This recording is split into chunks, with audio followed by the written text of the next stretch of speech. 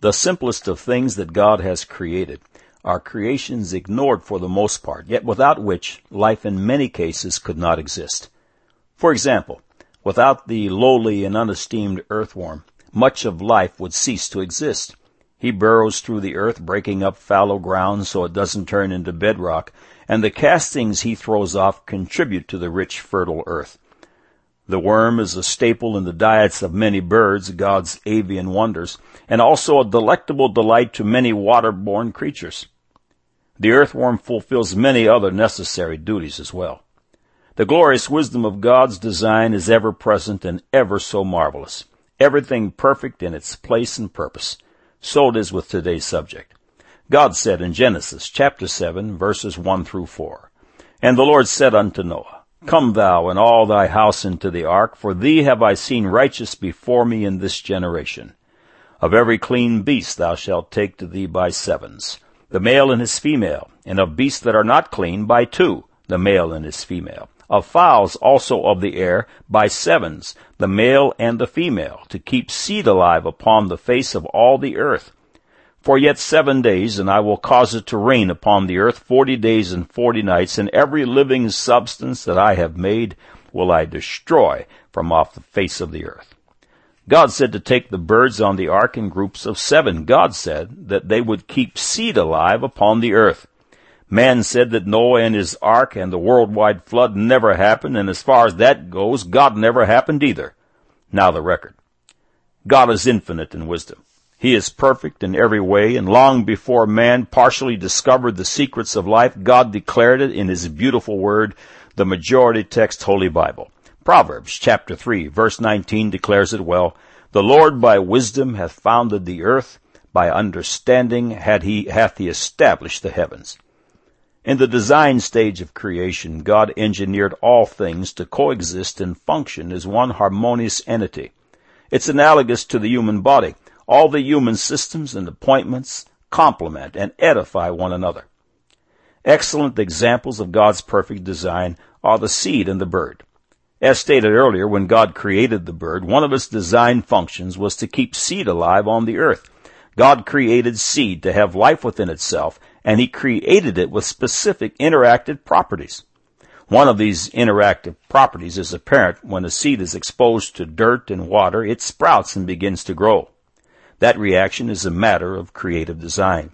However, when a seed is swallowed by a bird, it reacts differently, and that also is a result of God's perfect creative design.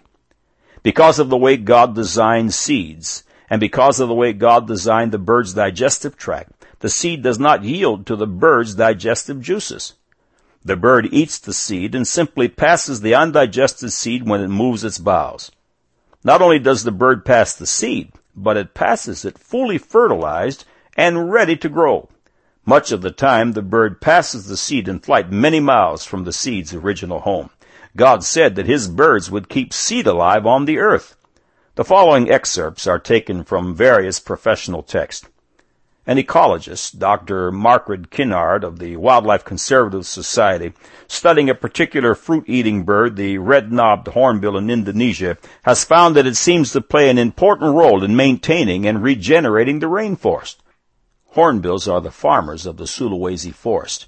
They travel long distances in search of ripe fruit from more than 50 different trees, particularly energy-rich figs, and they deposit the seeds not only in primary forest, but in secondary forest and burned habitats. Tiny fig seeds are defecated undamaged and sprout in crooks and branches high in the forest canopy. Dr. Kinnard reported in Natural History magazine, "Larger seeds of fruits such as nutmegs and wild mangoes are spit out often more than an hour after the fruit is harvested," she wrote. "By that time, a hornbill can have traveled a mile or two from the parent tree and deposited the seed in a spot where it is more likely germinate, where it can more likely germinate free of competition."